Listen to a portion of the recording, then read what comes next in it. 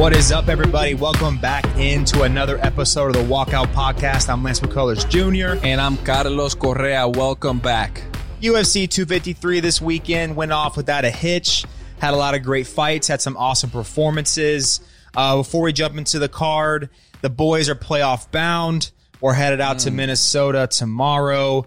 We're in the hotel grinding. How you feeling, bro? Feeling that great, nice brother. homer. Ooh, got a nice homer. Last at bat of the season. My boy went 4 shutout innings. Yeah. Ooh. And, bro, we going to Minnesota, and I didn't bring a jacket, so I'm freaking out over here. I only got button downs, couple jeans. I'm going to freeze my ass off, but, you know, we're in the playoffs, baby, so we're ready to grind. We got in there. We're doing our thing, so we are ready to jump in. We got 9 innings for you guys today. You ready to go, bro? I'm ready. Let's do it. All right, guys, welcome to inning number 1. We're going to start off at the top of the card of UFC 253. We're going to talk no other than Costa versus the last style bender, Israel Adesanya, putting on a freaking clinic. This fight, I'll just say, did not live up to the Walkout podcast hopes and dreams. No, it didn't. We were hoping for Costa to bring the fight. And he actually just stood in the middle of the octagon. He stood right in Izzy's range the whole time. We thought he was going to attack the legs early to limit Izzy's movement. He didn't do that. Izzy did that very well. Took the power away from Costa early in the first round with all the leg kicks that he was landing, not getting checked by Costa. I mean, it's hard to understand what game plan Costa's team had going into the fight, because it seemed like he just stood there and he was getting picked apart, and there was no sense of urgency or anything like that. Nothing. Izzy was doing whatever he wanted with him. First round, it was pretty much like the Joel Romero fight. Izzy was landing leg kicks, staying out of range. And then second round, Costa got a little desperate and he got picked apart, brother. Bro, he did. Oh, you know, and we watched the Embedded series all week, and I was as convinced as anybody that Costa's mental warfare, along with Izzy coming off of the Romero fight, was getting to him. Mm-hmm. I really, really thought we were getting a lot of reactions out of Izzy, a lot of, just big time, reactions that you typically don't see from a fighter who's ready to roll. And I told you, I was like, bro, it kind of reminds me of when Conor will roll up to these opponents and kind of pull out some of his tricks, and you see these reactions, these antics that he gets back out of fighters. And man, I was just disappointed, bro, because I was expecting Costa to come out, foot on the gas, force Izzy up against the fence, try to do damage to the body, use the leg kicks, and basically do what Izzy did to him. Mm-hmm. We thought that Costa was going to come out and do exactly what Izzy did to Costa, which was attack the legs. After the end of that first round, man, though that lead left was, his calf, his everything was it was shutting down. And you saw, man, he picked him apart. It was just, he tweeted out, Costa tweeted out that he'll be back better than ever, but it ain't going to be against Izzy. It ain't going to be for a long time. I mean, it's hard to be worse than that. You're like me after the Arizona start. You can only go up. Go out there and do it again, because you can't get any freaking worse than what you just did. You can only go up from there, brother. Uphill, bro. That was his worst performance, obviously, but we cannot take credit away from Izzy. Nope. What he did was perfection right there. He picked him apart. The legs were gone on the first round. Costa had no power. Every time he tried to do something, his legs were not there anymore, so he was not fast. The one time he put Izzy against the cage, he backed up himself and went back to the middle of the octagon and said, like, come on. Or he was like pointing to the right, like, are you going to go right? Run? Yeah. Are you going to go left? Like, bro, just fight. Just focus on the fight. You're facing one of the best strikers in the whole roster, if not the best striker in the whole roster. And you're playing those games in the middle of the octagon. That didn't sit well for me, because Izzy is an opponent that he's going to pick on every weakness that you have. And if you're playing games around that dude, he's going to do what he did to him. Bro, I have a question for you. So we were one of the people, critical of Izzy after the Romero fight, right?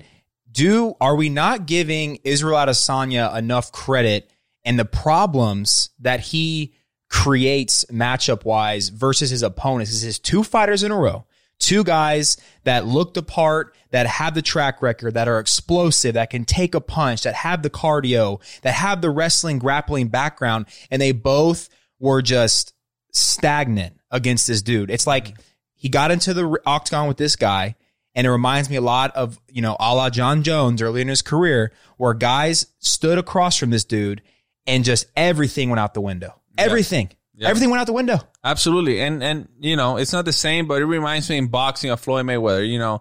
The guys were bigger than him, stronger than him. I remember when he fought Cotto and he fought all these big guys that had massive power, and nobody could touch him. It was like he was in and out, and they couldn't figure him out, and they will start getting frustrated. They'll start making mistakes, and that's when he will pick them apart. And that's what Isa did to Costa. First round, Costa couldn't touch him, picked them apart. Second round, he couldn't touch him. He started doing some shit that he's not used to doing, and he got KO. He got careless. Easy was way too much for him. That's where you see the levels in this game. The level of striking that Easy display was insane. Bro, the kickboxing fights, 70 plus, 80 plus kickboxing matches. It helps. Costa only had 14 fights in the UFC. Easy's been around for so long, and you could tell the experience was what set him apart. Yeah, Izzy, it was his 100th career professional fight win. He's got, I think, 74, 75 in kickboxing. He's got, I think 8 or 9 in boxing, and now he's got 20 in the UFC. So you cannot, I'm no longer going to, I don't think we were unfairly critical of Adesanya because of the Romero fight, but I think watching this fight and seeing another guy that we expected to be, Dana White was hyping this fight like it was going to be the fight of the century. Yeah, he's like, Costa's going to come forward. I mean, we did too. We thought, bro, this guy's he's going to bum rush him. He's going to get him on the cage. He's going to do damage worth thinking, Apex versus the Octagon and Fight Island. And bro, it just didn't matter. Costa literally stood at a range where only Izzy could hit him. Mm-hmm. He couldn't get to Izzy.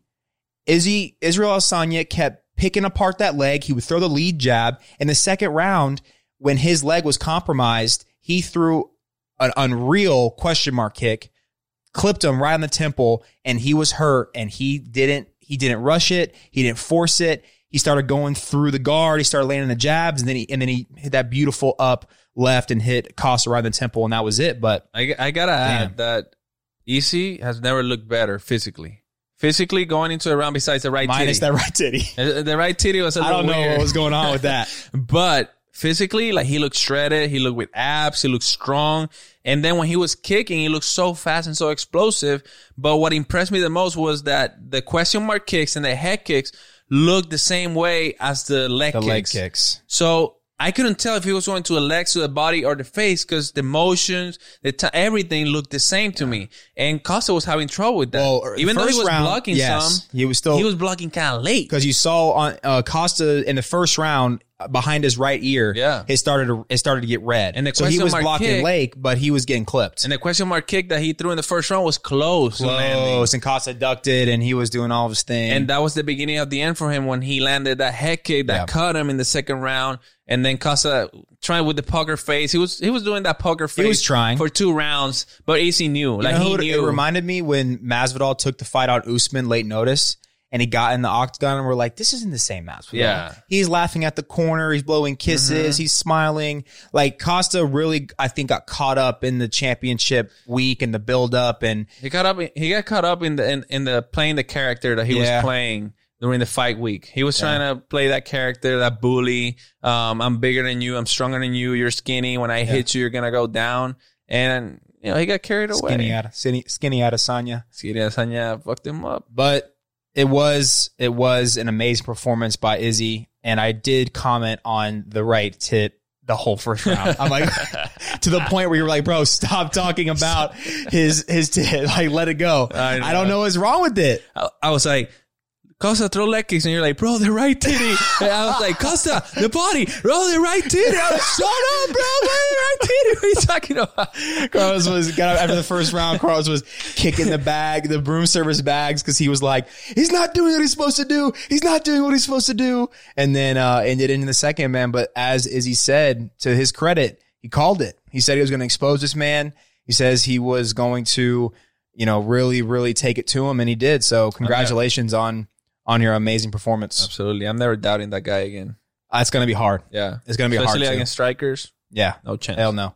All right, guys, that's it for A number 1. A number 2 is coming up right now. We're going to cover the co-main event, which was Jan the Polish Power versus Dom Reyes, coming up right now.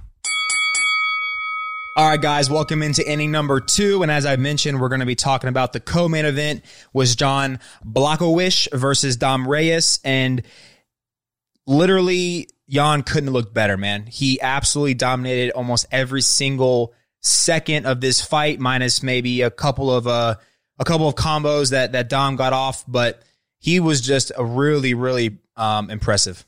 Yeah, bro. Jan looked too strong for Dom Reyes. One thing that when I rewatched the fight that I saw was that every time that Dom Reyes was trying to make something happen, to land some combos, Jan was meeting him with the jab. And it almost seemed like Dominic was always out of range. Now, when Jan was going forward, Dom was not meeting him with the jab. He was putting his hands up in the air. And when you do that in the UFC with the 4-ounce gloves, it's not boxing where the 8-ounce gloves cover most of your face.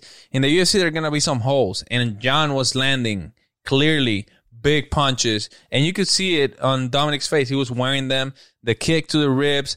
It was noticeable. Bro, middle of the first round, this dude's ribs were bruising. They were blasted. And Jan was doing a great job at countering. Every time Dom was coming up, he was meeting him with the jab. He was ducking under, countering all the time. And Dominic didn't really look like he had a chance against Jan. It almost looked like if they fight 10 out of 10, Jan is going to knock them out every single time. Well, it surprised me the most. And leading up to this fight, we spoke on our last podcast. I was talking about Jan's ability to the jab. Mm-hmm. I was talking about his ability to grapple and his kicking ability. But what we really said we thought was going to set this fight apart was the ability for Dominick Reyes to counter. Mm-hmm. You saw in the highlight before the fight. You don't even have to have watched Dominic's previous fights. You saw on the clip, on the reel, that this dude is a counter striker. Mm-hmm. He has a couple of beautiful side steps and absolute finishes. And every time Jan came forward, like you said, he covered up and left those ribs exposed. He did it 4 times in the first round. I'm thinking, like, when is this dude going to put his foot into the canvas and let some bombs go? Yeah. But it seemed like to me either one or two things happened. One, Dominick Reyes came into this fight as the favorite. He went into the Jon Jones fight with nothing to lose. Everyone thought Jon Jones is going to kill this kid. Mm-hmm. He's got nothing, and he surprised the world. The big underdog. He came into this fight expecting to win and expecting to finish. Mm-hmm. And so it was either the expectations of the title fight that broke him, or it was the Joe Kelly picture he posted on Instagram. Oh, brother. One of the two was the curse. From the moment that he posted that picture, I told you, this guy's going to get KO'd. You did. If when you do that face and you condone that type of behavior, bro, you're going to get slept. I don't care why. You're going to get slept. He posted the picture on Instagram. We saw it because we follow him. You commented, didn't you? I commented. I put the shaking my head emoji.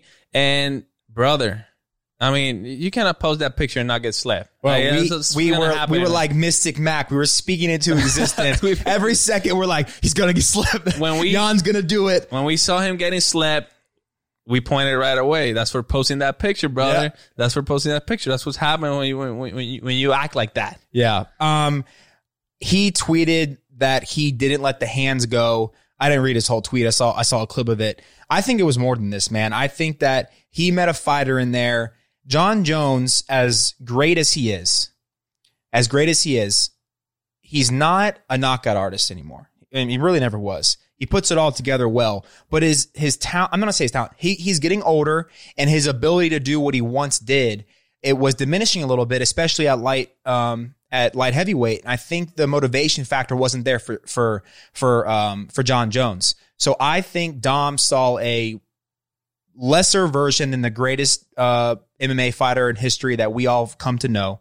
And he got very, very, very confident. And I don't know if the fight was worse or his shooting the basketball in the embedded series. Oh, God, bro. Don't get me started. We were talking that who will win a game 5v5, Khabib's team The Dagestani basketball team or Dominick Reyes team? It would be the Dagestani basketball team. Absolutely. I've never seen if you don't call for travel like that. If you call for travel, then the Dagestan team is having trouble. Bro, they can dribble. Also, I mean, since we're on this and we're letting this dude have it. I mean, this dude is a walking Hallmark card. Yeah. This dude, he's cornball. It's every single Instagram motivational post you've seen on some blogger's page is the only thing he recites. Yeah. So long story short, guys, I'm very happy Jan Blachowicz won. Polish power, country power. My man's expecting a baby soon. Super He's humble. the first male Polish male UFC champion in history. So very excited for him. Joining Joanna. Jones, of course, the queen, Joanna. And I was just really impressed by his performance. And the Embedded series showed the level of confidence and how hard this dude works and how seriously he takes it. So very, very, very, very happy that our boy won. Yeah, like you said, Dominic was a huge favorite. So a lot of people counted him out, counted Jan out, and he really showed that. Not the Walkout podcast. Yeah, not you. You didn't count him out. I didn't count him out. But, bro, he really showed that he's the king of that division. Bro, he finished Corey Anderson in spectacular fashion. He submitted. He smoked Dominick Reyes, the guy that a lot of people think that beat John Jones in a 5-round fight. But he didn't. The scorecard judges said no. Exactly. So this guy is the real king of the light heavyweights, and he called out John Jones after their fight. John Jones said, "Oh, we need challenges, blah blah, in our lives," meaning that he's gonna go to heavyweight and test the waters over there. Fine. But this guy's gonna be a problem, and our boy Thiago that we love so much, gotta go to Glover first. But that's gonna be a spectacular fight. Thiago Santos versus Jan Blachowicz. It's gonna be great for the division and for the sport. Yeah, just to kind of double down on that. I mean, he beat Jared Conier before he went down. Before he went down, he beat Conier back in 2017. He beat Nikita Krylov, who just beat our boy Johnny Walker, and we both think is a really good fighter. Really good. He submitted him. Great. He beat Luke Rockhold. Say what you want about Luke Rockhold. He was a champion at one time.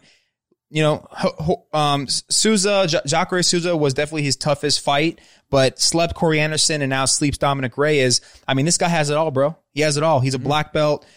He's an amazing submission artist. He's showing the Polish power. It's shining through. The only thing is he's 37. So I want him to be active. I want him to try to defend this belt a couple times. John Jones ain't coming back. He wants to get that win back against Thiago. He got slept bad. He got slept in the third round. It would be a really good fight against Thiago, like you said. But he can let go of John Jones. John Jones saw him knock out Corey Anderson, and he said, I'm going heavyweight. Yeah, he said, I ain't messing with that. So congrats to John. Very happy for you, your family. Looking forward to watching you fight again. Absolutely. All right, guys. Scene number 3 coming up. We're going to play What's Next for some of the biggest names on the UFC 253 card. All right, guys, scene number 3, and we are playing What's Next. If you haven't heard this segment before, it is basically we're going to run down some of the more popular fighters, some of the big fights on the card, and we're going to give our predictions on what could be coming next for them. So since we started off with Costa and Izzy in the first inning tonight, we will go ahead and start off with Mr. Costa, the eraser. What do you think is next for him? And ultimately, what do you think he needs to improve on to win that belt? Well, first, I got to say I love this segment. A little matchmaking like our boy Mick Maynard. Hey, Mickey. Making the right we'll fights. We'll see you all at the Renzo time. Gracie soon. Yeah, making us have fun throughout this weird season watching UFC fights. Paulo Costa. I think Paulo Costa's next fight should be the loser of Cannonier versus Whitaker. I think that fight is going to be for the number 1 contender. So the guy that loses that fight should fight Paulo Costa. It will be a tough fight. Either one of the guys, if Whitaker loses or Cannonier, it's going to be a tough fight for Costa. We'll see where he really is at right now. Because, man, this performance against Izzy, he's going to have to win 1 or 2 fights. No, 2 fights at least. At least in 2. Spectacular fashion. He's got to finish people. Because Dana is not giving him another chance after this performance. Dana, after the fight on the press conference, he was very frustrated with what Paulo Costa said. He even said, like, what the fuck is this kid doing? You know what I mean? Yeah. He was so confused with his game plan. We all were confused. Yeah. I mean, we thought this dude was going to pedal to the metal, Masvidal style. All in. Give it everything you got for 1 or 2 rounds. And if it doesn't happen, bro, it doesn't happen. And it still was a great fight. We've talked so many times, like, if you put up great performances in the UFC, win or lose, in Dana's eyes, you're a winner. And he's going to get you those fights. He's going to, I mean, that's why, Conor and these guys that they ride, Hamzat right now is doing, they're on a rocket ship to the moon because they do what they say. And Dana knows it's a good business. So when you start messing with Uncle Dana's business, mucho dinero, he doesn't like it. But I agree. I think, he's still going to probably be ranked in the top 2 or 3. He's number 2 right now. I don't really see why he would move. The Whitaker Jared fight would be a good one to take. I honestly wouldn't mind.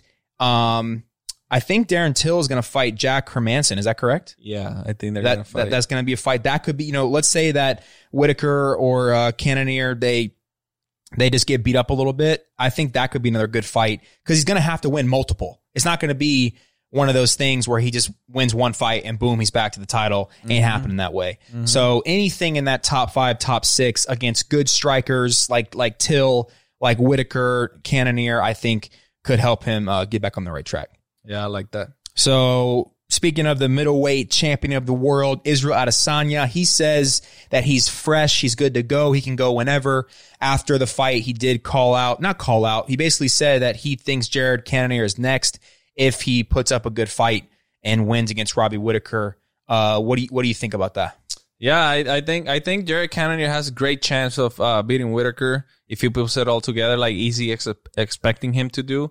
I think that's the right fight, man. It's as simple as that. I don't know the rematch with Whitaker after he KO'd him, like he said, twice in 2 rounds. So we'll see what Dana decides to do. But if Cannonier wins, that's clear cut. The next title fight that we'll get at the middleweight division. For sure. Yeah, I mean, at this point, man, Izzy just needs to kick his feet up. Kick your feet up. Enjoy what you have done. Enjoy that new Puma deal, sponsorship, that deal. Ooh. Go buy something nice. I'm sure it's for mucho dinero. Bro, like I said in the first segment, I don't know if the criticism that we maybe threw Izzy's way was not granted, because it is clear this man is on a different level, especially striking. So it's the real deal. I think he should sit back. I wouldn't put out a 205 weight double champ type belt for Izzy. There's no risk in that. I mean, other than, losing, but there's no risk, and you're not losing your belt, none of that stuff. Other than losing brain cells to Jan Blachowicz. Yeah, that's true. I mean, you're in the fight game, but he's got 100 professional wins and about, 7 or 8 losses. So he's probably already running low. The Polish power, though. Maybe he'll just sit there and chop it. Carlos is going to be coming to the field with Polish power t-shirt pretty soon. That's different, bro. He was hitting Dominick Reyes with jabs, and he would look at him like, holy shit. Wait. We didn't talk about Dominick Reyes' nose. Oh. Bro. Oh. He hit Reyes. I think it was the right through the guard, or it may have been a left. I don't know when it was. I think it was the right. Bro, his nose looks like it took an L. It looks like Florida. It was an L. The nose took an L, bro. It was, I mean, that is like, he hit him and Dom, like, was impressive. He was like, what the shit? And he kind of like reached for it, and then he saw his nose, bro, and that's when he finished the fight, bro. This dude's got serious pop. He never loaded up for a punch. It was not even like a power punch. It was just like a straight jab to the face, and Dominick Reyes was like, whoa, I never felt anything like this. So it's serious power, scary, man. That's scary. That was serious power. So speaking of our boy, John, what do you think is next for him? You mentioned that, he does want that Thiago fight back. Before this fight, he was on ESPN or one of the shows and said, when I win this belt, my first defense, I want it to be against Thiago. Yeah. I'm just glad that he was able to get the title shot that he was talking about. We remember back then he was like, if I don't get a title shot, I'm just going to walk away. Yep. So I'm glad that, the stars aligned and he was able to get his title shot and be able to shine in such a bright spotlight. This guy is going to go after Thiago for sure. Thiago needs to win against Glover. If not, Glover's going to get the title shot.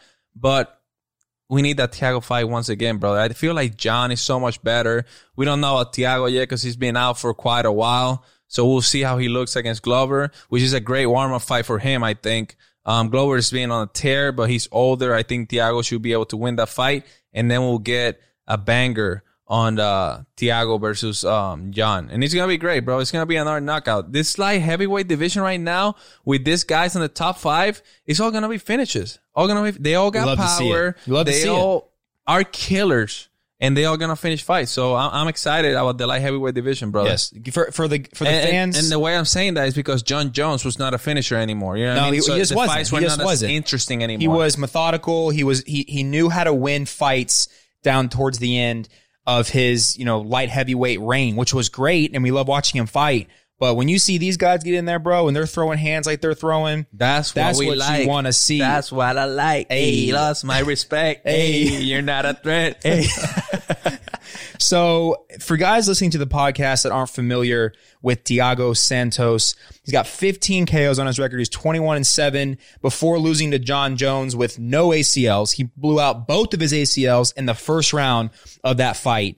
And it still was a split decision loss that he got from Jon Jones. He was on a tear. Kevin Hollick, Aaron Anders, Jimmy Manua, Jan Blachowicz, as we mentioned, those are all KOs, by the way. Mm-hmm. All KOs.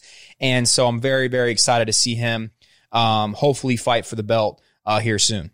Batman. So Dominick Reyes, your boy. Your boy who you were gushing over when you saw him in Houston. You're like, bro, this guy, I see him hit the pads. He's going to beat Jon Jones. Yeah, brother. I predicted he was going to beat Jon Jones because he looked so good on the pads. But, man, he disappointed me after that picture on Instagram. So, I'm not riding with him anymore. He got slept. He's got to climb back the rankings. He's got options down there in the light heavyweight division. But like you said, I like how Nikita's coming. A lot of guys are coming for that belt. The division is exciting right now. I think he's got options, brother. He's got options. I think. What do you think about Thiago Santos and Glover, the guy that loses there? He gets that fight. No, I want Thiago to win that fight, and I want Thiago straight to the belt. Yeah, so Glover loses that fight. Sure. Dominick Reyes. Anthony Smith, he's lost some fights there. He'll be a good draw for Dominic to regain his confidence once again. Yeah, he could. I mean, you got Jiri Prochazka sitting there. Ooh. I mean, that's a bad man. I know everyone kind of forgets because he fought a couple months ago, but this dude's a knockout artist. He got 23 knockouts, this Jiri Prochazka kid.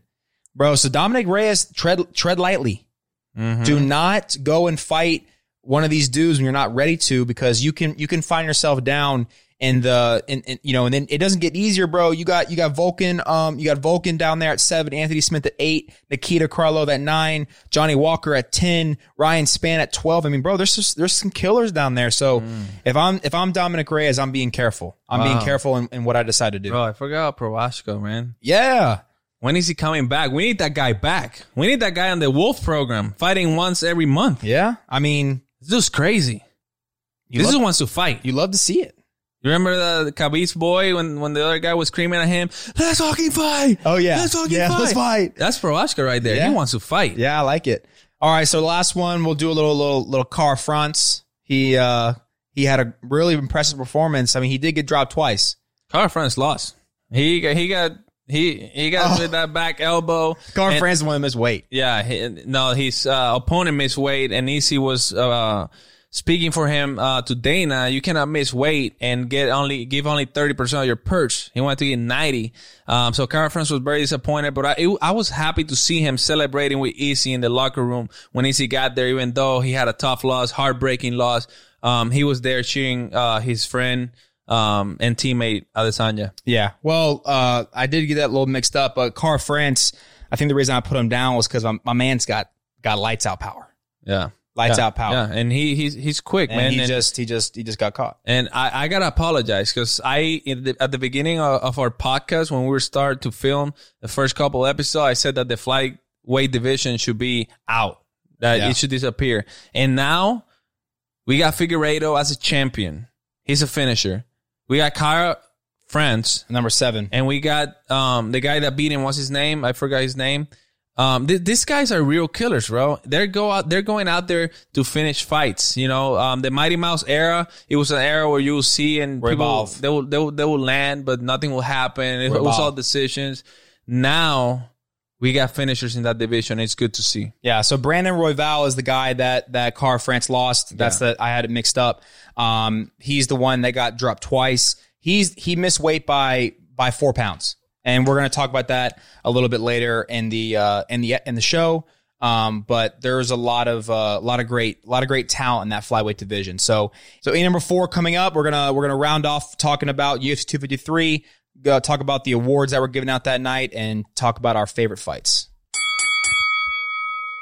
Welcome into inning number 4, and we're going to be doing best of the night. This segment is basically going to be me going over the performance bonuses and the fight bonuses of the night and giving you guys my favorite fight. So to start off, we had the fight of the night was awarded to Brandon Royval versus Kai Kara France. This was the fight I was referring to where Kai Kara France is his teammate. Brandon Royval missed weight by about 4 pounds, and Izzy was very, very upset, telling Dana the penalty needed to be higher, calling all fighters who basically miss weight at the weigh-ins out after his victory in the post-fight press conference with John Anik. So, Brandon Royval did look good. Kai Kara France also looked really good. He had multiple drop downs of Brandon in the first round. And unfortunately for Kai Kara France, Brandon Royval finished him in the second with a pretty good, pretty nasty guillotine after he stunned him. So this was a good performance, although the weight cut was an issue. I'm excited to see both of them moving forward because Brandon Royval was very creative with his shots. He had a lot of, he had a spinning back elbow. He was throwing with a lot of angles. I like the way he was putting together his combos, and Kai Kara France has power in those fists. So he didn't get the win, but the reputation of the exciting up and comers, both of them definitely held strong, in those opinions. Performance of the night was also Jan Blachowicz with his dominating performance over Dom Reyes, and obviously Israel Adesanya with his dominant performance over Paulo Costa. My favorite fight of the night was Jan Blachowicz because I really, really wanted Jan to win. Not only that, but he was the underdog, and not a lot of people gave him too much credit coming in. He was 37 years old. Everyone was really riding high on Dom after that John Jones fight. So I was very, very, very impressed with Jan Blachowicz and his ability to control the striking battle and his ability to pick Dom apart early with those body shots and ultimately got the finish. So very happy for him as I've mentioned before, and excited to see what is going to be coming in the future. Hopefully he's back in there soon against Thiago. All right, inning number 5 coming up right now. All right, guys, welcome in inning number 5, and we got the social dive because quite a few things happened. Why are you dancing? I'm dancing because I'm happy, brother. I'm happy. We're going to the postseason. Let's go. We're recording an episode of the Walkout podcast, baby. That's right. We did just see that our games are at like 1-12. So other than that, everything's good. Yeah. All right, guys. First topic of the social dive. And of course, we got to talk about Mystic Mac, Conor McGregor. My mans goes off and leaks about 6 pages worth of Dana White DMs, basically talking about, I want to fight. Give me a fight. He also had some things in there about Diego Sanchez, that he wanted to fight him in Dublin. I don't know if you guys saw Diego Sanchez fight the other night. We didn't really talk about it because a man looking bad. And then he said that he did kind of prove. I mean, it didn't like say it, but it was alluded to that Dana asked Conor to step in and fight against Ferguson when Khabib dropped out, and Conor responded, I'm not a step-in fighter, replacement fighter, but I will love to fight him. He said him, but with an event created for me. So he also dropped that he's going to fight Manny Pacquiao in the Middle East. He also put out that he looked pretty good in the boxing clip he put out. He's moving nice. Yeah, he's spectacular. What did you think about the DMs? Did it give you hope that the Mystic Mac we know and love will return? And, overall, what do you think about Instagram leaking? Yeah, I think like Dana said on his press conference yesterday, there's a code that you don't break. And he was pretty upset that Conor decided to tweet out these DMs. And, it's just personal conversations between him and Dana. And for the most part, I thought Dana was right. He was just laughing at the fact that he wanted to fight Diego Sanchez. And if you make that fight happen, that fight makes no sense for nobody. I understand that Conor wanted to get some fights in, but Diego Sanchez is not the guy to make a fight, So Dana, he says he respects Diego. Diego has been in the game a long time. He says he respects what he's done. He definitely was just trying to find a fight at that point, I think, in the DMs, because no fights were really materializing for him. One thing that I like about Conor right now, that he's been out, he's in France hanging out, doing whatever he's doing over there with his fiance, is that he's been calling out Gaethje, he's been calling out Ferguson, he's been calling out Poirier, he's been calling out Diaz brothers, he's been calling out everybody. So he wants to fight. We know he's not retired. We know he wants to fight. Oh, yeah. The problem is when are the fans gonna come back? The UFC is not gonna give up Conor McGregor gate just because he wants to fight. They want him to come back when there's gonna be people. Everybody's gonna come back to watch the King, Conor McGregor, and it's gonna be epic. They're gonna sell so many pay-per-views. So they're waiting for the perfect moment to do that. So I like the fact that he wants to fight, that he's calling out everybody, which is great, because usually it's people calling him out. Yeah, because it's a money fight. I mean, there's one thing for sure: Conor McGregor is still the headline, the money fight for everyone. That's why Diego Sanchez said he was going to prove that he was worth it this Saturday. That didn't happen. But I will say, I don't think Conor needed to leak the DMs. I mean, he could have just done an interview for Christ's sake. But, Dana said that the bro code was broken. But Conor said that when Dana made the comment at the press conference that he turned down Ferguson, that he broke the bro code first, so then Conor re-broke the bro code. Well, he technically turned it down. I didn't. I mean, technically speaking, but I'm not a replacement fighter. Yeah, but Dana did at that presser. He did kind of make it seem like Conor wanted nothing to do with Tony, which we have now found out that's not the full story.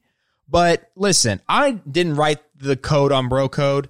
I have reviewed it a couple of times. You ever down there to get a fresh up. When I was going through high school, and that was when really the bro code was in place, Instagram wasn't really a poppin' thing. We still texted, with T9. But I will say I disagree with him dropping the DMs personally. But I will say I'm happy to see the DMs because Conor wants to fight. If we do get Conor versus Manny in the Middle East, because maybe the Middle East will allow them to have a stadium packed full of people, they don't give a shit. I would love to see Conor versus Manny. I'll buy that pay-per-view, and then hopefully I'll go to your house and watch it. That's fine. You can come on over. And hopefully we get a Conor UFC event soon. But, bro, there seems to be a little bit of bad blood because Conor was then saying he's disappointed with his fight year. He's disappointed with promotion. And there's kind of been a butting of heads for a little while there. When I get on the bus and there's a big fight coming, Altuve and the guys, they always ask me, when is Conor fighting? So what that tells me is that even though they know nothing about MMA, they know who Conor McGregor is. Yeah. So we are all waiting for Conor McGregor to return and hopefully one day get that rematch against my boy Habib the Eagle. But he's so big. He's such a superstar. He's one of the best athletes in the world, even when he loses. So the sport really needs him back at some point. I don't care who the opponent is. I don't care if it's Diego Sanchez. We need him back. Bro, we don't have that many more years, man. Conor's getting, he's over 30. We don't have, he's not going to fight till he's 40. So I want to see as much as him as we can. So, all right, guys, we're going to do a little new thing. We're going to keep rolling with the social dive. We're going to switch over to number 6, talk about Adesanya trying to protect his boy, Carl France, and the missed weight coming up now. To the bullpen, baby. All right, guys, welcome to number 6. We are talking about Israel Adesanya defending his boy Carl France versus Brandon Royval because he missed weight.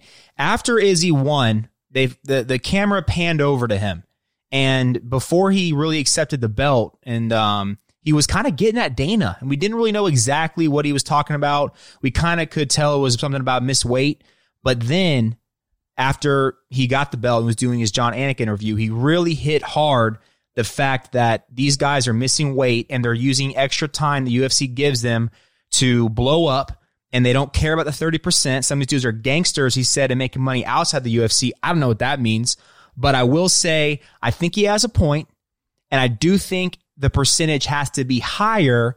Do you agree with what he was saying, and how high would you go? Because 90 seems a tad high for me. Yeah, I completely agree with everything he said. I think 50% is good enough for these fighters that are missing weight. There's no excuse to miss weight. You know, you cannot use the pandemic because fighters are still making weight. You can use any of those excuses. So I get it, man. You know, that's why this sport is based on weight. You know, the heavier you are, the harder you're going to hit, the harder you can take a punch. 100%. So the more cardio. You know, it's such an advantage for only 30%. So I think it will be drop the mic there. Mic drop. I think it will be great if they do it. Dana did say on the press conference yesterday that he's got nothing to do with that. It's the commission that's got to put the percentages up. It's at 30 right now. So I think 50 seems about right. Well, I'll say this. I think Dana has more to do with it. He could find these guys. He's the guy that signs the checks. I mean, he sends a direct deposit. Mm-hmm. I mean, Dana could say, hey, the commission's got 30%. We're going to put a miss weight tax, so to speak, on you guys. And it's going to be an additional 20, 25, 30% because, you know, some of these guys, bro, they would rather, let's say they're getting paid 30 G's. Okay. They're being paid 30 G's to fight and they're going to get paid 30 G's to win. They would rather go out there a little bit heavier, try to get that win bonus and still make more money if they would have just have made weight and lost. Because you're talking about cardio, you're talking about everything. So I do agree with Israel. 90%, that's high. Really? But I think 50 is a solid number. Yeah. And I respect Israel for sticking up for his teammate because we saw him drop Brandon twice. And they were big shots. And Brandon kind of kept walking. You know, he dropped but got back up, landed a spinning back elbow. So maybe it would have been different. A different outcome. Absolutely. So, all right, guys, it's inning number 6. We are going to go to the 7th inning stretch. We're going to talk Dana post-fight, speaking about Colby Covington and Masvidal. All right, guys, welcome into the 7th inning stretch. As I mentioned, Dana White says after UFC 253 that Colby Covington versus Masvidal seems to be the smart thing to do. I love the fact he said this. I love it. That's the real fight to make, brother. You got Usman, Gilbert Burns. You got Masvidal and Colby Covington after that spectacular performance against Tyron Woodley that we touched on last week. This fight is so good in so many ways. You know, Masvidal is a great striker. Colby's got the wrestling background, but he's been striking a lot lately. I think this fight is going to be about volume on Colby's side and the power of Masvidal on his side. So, you know, it's such an interesting fight. These guys hate each other. They were roommates. They were BFS forever. They were friends, brother. I mean, they will spar together. But that would be like if me and you had a really bad falling out. Exactly. Like they were like bros. Like you and me. They lived at each other's houses. Yeah. Like we lived together in the minor leagues. That counts. We did. It counts. So, yeah. I mean, this is going to be real interesting, brother. And it's not fake. It's not fake. No. It's real. No. Yeah, it's real. It's real. I mean, Colby left American Top Team because of this issue. So I do think that Dana is making a smart decision here. We had heard Masvidal versus Diaz possibly was back in the mix for a BMF 2. I think which that made no sense. Makes no sense. I agree with what your point you made in the last podcast was the UFC is trying to squeeze out the Masvidal hype. Mm-hmm. I don't think a Diaz win brings any more hype than he's got after the Usman loss. I think this is the fight that brings Masvidal even higher in the popularity and just everything because everyone knows, regardless of what you think about the guy, he can be a prick and the Instagram sucks, but the things he says sometimes are out of bounds, but the dude can brawl. Talking about just fighting, no doubt. The dude is one of the best fighters, most well-rounded fighters on the roster. Top 5 for sure. So the fans know, and the UFC knows, this is the fight to make. It's bad blood. It's a good matchup. It's two guys who will stand and trade. We saw Masvidal's ability to defend a takedown and to get out of takedowns versus Usman. So we know that he's got that in the bag. So I think this stylistically is going to be one of those. It could go to finish, but it could be one of those 5-round wars that we're sitting here talking about. They both can take a punch. This can be the fight of the year right here. Absolutely. And Dana said, hey, win or lose, the Diaz fight is always there. Yeah. He can always go win or lose. Like the fight is always there. As long as he doesn't lose a BMF belt. Yeah. So, the fight against Colby, if he wins, he gets closer to a title shot once again. If he loses, he can go fight the Diaz brothers, both of them on the same night if he wants to. And, hopefully the Wolf is coming close and maybe we get some Masvidal Wolf action at some point. Masvidal Costa? Wolf Costa? Wolf Costa? You shitting me?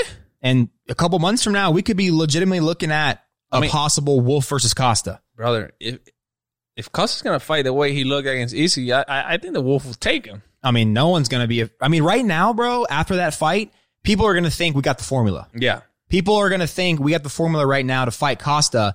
Ain't no formula to fight the Wolf. Everyone says, oh, he's not fighting anyone. They give him a guy. He's not ranked, but he's a respectable UFC fighter. 20 some odd wins on his record. Yeah. And 3. And he dropped him in 17 seconds. He said, I'm not gonna wrestle these guys and ground and pound because everyone says I can't stand up. So I'm just gonna. We've talked about this guy a lot. We know how much we love him. I'm just saying, I think the Masvidal-Colby fight is a great fight to make. It still leaves both of those guys with a lot of options after because they're both great fighters. And I can keep dreaming about Kazmat versus Costa. Yeah, I just hate that they're having a tough time getting opponents for Hamzat, bro. It seems like we got a lot of Ontarios on the roster, brother. You want to tell them what Ontario means? If you guys want to know what that means, go look up Conor McGregor's clip against Jose Aldo when they're walking out of ESPN. All right, guys, that's it for the 7th inning stretch. We're going to be back with the 8th inning setup inning. It's going to be a little talk about Holly Holm versus Aldana coming right now. All right, guys, welcome into the setup inning. We're going to be talking a little bit about the fight coming up this Saturday, October 3rd, Holly Holm versus Aldana. And I think this is a really good striking matchup. Both of these girls are going to stand and trade. We both watched Aldana's last fight against Vieira when she was ranked in the top 5. Aldana has hands. She got hands. Hands, brother. She can fight, brother. And this is a big test for Holly Holm because right now I feel like Holly Holm is like the gatekeeper. It's all these girls coming in. They're getting ranked. They're getting a lot of hype behind them, and they're giving them Holly Holm, the girl that throws a 1-2 with a kick right behind them every single time. For the past 10 fights, she's been doing that since Ronda Rousey. Yeah. Everybody knows the script. Everybody knows what she's going to try to do. She's not changing anything. So I think she's the gatekeeper now. She's like the Cowboy Cerrone. She's like the type of fighter that you just put in there with a name, and these girls beat them, and then they make a name for themselves. Yeah. So, well, it's smart business. Yeah, that's what they just did with Paige Van Sant. With Amanda Rivas. Yeah. I really do think that this could be this is really a wake up call, not so to speak wake up, but like this is one of those fights where at the presser at the end, Dana could be saying, we're gonna have to talk to her because he's done that now with Cowboy Cerrone, and he just talked about it the other night with Diego Sanchez. So these are the UFC. These are great UFC fighters that have had their time. Holly Holm's 38 years old. She's coming off a win against Raquel Pennington. But before that, she had lost to Amanda Nunes, Chris Cyborg. And that Amanda Nunes was a pretty vicious KO. So I don't know. I think Aldana's going to win this. I think she's the bigger woman. She looked very strong in her last fight when we watched it. And I just think she's going to knock her out, man. There's no way around it. Yeah, so Holly Holmes make the adjustments, try to grapple or something, because the 1-2 with a kick behind is not going to do it anymore for her. Yeah, we also got Ronda May versus Pena on this card. We have our boy De Castro versus Felipe. De Castro is famous for making $12,000 in his last UFC fight when he fought Greg Hardy. So hopefully that's crazy. Our boy Yorgan De Castro, my boy, my Cuban boy, comes out, puts on a good fight, because he looked pretty good in that Hardy fight before he ended up by kind of fading with the cardio and lost to Greg Hardy. So I'm hoping he comes out and gets a finish. Got 5 finishes in 6 fights. Not bad. Yeah, no, he throws hands, bro, and he got pop. He just got tired. Yeah, that's true. Felipe's coming in. He's 8-1. So this card, I think it's going to be like a lot of other cards. Maybe we're sitting here. We're not saying, oh, this card, but I think it could turn out really good, man. We got Carlos Condit on this card in the prelims. So if you guys want to catch him, he's fighting McGee. Carlos Condit, of course, the legend, 30-13, looking for a win. My guy needs a win. We'll remember Condit for that fight against Robbie Lawler. I think it was fight of the year. It was incredible. My guys, it's not the best card on paper. My guy's lost 5 fights in a row. Yeah, I know. He's been on a tough role. But it's not the best card on paper, but always, like, sometimes his cards surprise us and give us some great action. So we'll see. It's next Saturday, October 3rd. Next Saturday, October 3rd at Fight Island. We have the closing segment coming up right now. All right, guys, that is it for our episode. We hope you enjoyed. But before we go, October has a lot to offer. Hopefully the boys get hot and make a deep playoff run. But also, do not forget, we have Morales versus Sanhagen coming up. We have Ortega versus Zombie. Ooh. And, of course, we have Khabib versus Gaethje. When that promo played the other night, Carlos was... I lost it. He lost it. When Khabib came up on the screen through the smoke, he was like, oh, my God! Oh, my God, it's Khabib! It's Khabib time, baby. It's Khabib. Lance, do you see him? Like, yeah, bro, I see him. He's on the TV right there. Oh, my guy can really tell that I love my boy, Khabib Nurmagomedov, versus Justin Gaethje. It's going to be a great fight. But we also got Moraes and Sanhagen, brother. Bro, I mean, this is a huge fight. This is going to be a striking clinic right there. Who's going to win? I don't know, but it's going to be a great fight. And then we got the guys that hate each other. The Korean Zombie versus Brian T-City Ortega. He hasn't fought in a while, so it's been a long time. This fight has been a year and a half, or maybe even 2 years, it's been brewing for a in long the making. time. I mean, they've had multiple press conferences. They've had the altercations at the fights when Ortega waited for a Zombie to go to the bathroom and slapped his boy. So this October, man, we're hoping that it kicks off nice with the Holly Holm Aldana fight. But this October is going to be. It's going to be a fight fan's dream, I got to say. This pay-per-view coming October might be the best pay-per-view of the year, bro. We got Khabib, listen. Cannonier. Yes. Whitaker. Yes. We got Walt Harris. Yes. Volkov. Yes. Talk to me. Islam Makhachev. More. Talk to me more. I mean, talk to me dirty, dog. Bro, and I really, really do. I still think we're about a month away. I still think there is hope for a Poirier versus Ferguson. Oof. I got like the slightest glimmer of hope, but these two guys have respect for each other. They both love to fight. Poirier kind of said on Twitter that he was asking for a clean millie. I don't know if that's going to happen, but I mean, I would fight for a millie. But bro, if they add those guys to the card, they could put this whole card directly into the UFC Hall of Fame. Absolutely. I want to see 5 rounds, but I wouldn't be mad if they put in that card for a 3-round fight. That would still be great. For sure. Well, all right, guys, that is it for the episode tonight. We'll be back next week, of course, talking about the Holm Aldana fight and all your favorites. Yeah, we'll get an update on the playoffs on next episode. We'll let you know what happens. See how things went. And thank you guys for the support as always. All right, guys, we'll see you soon.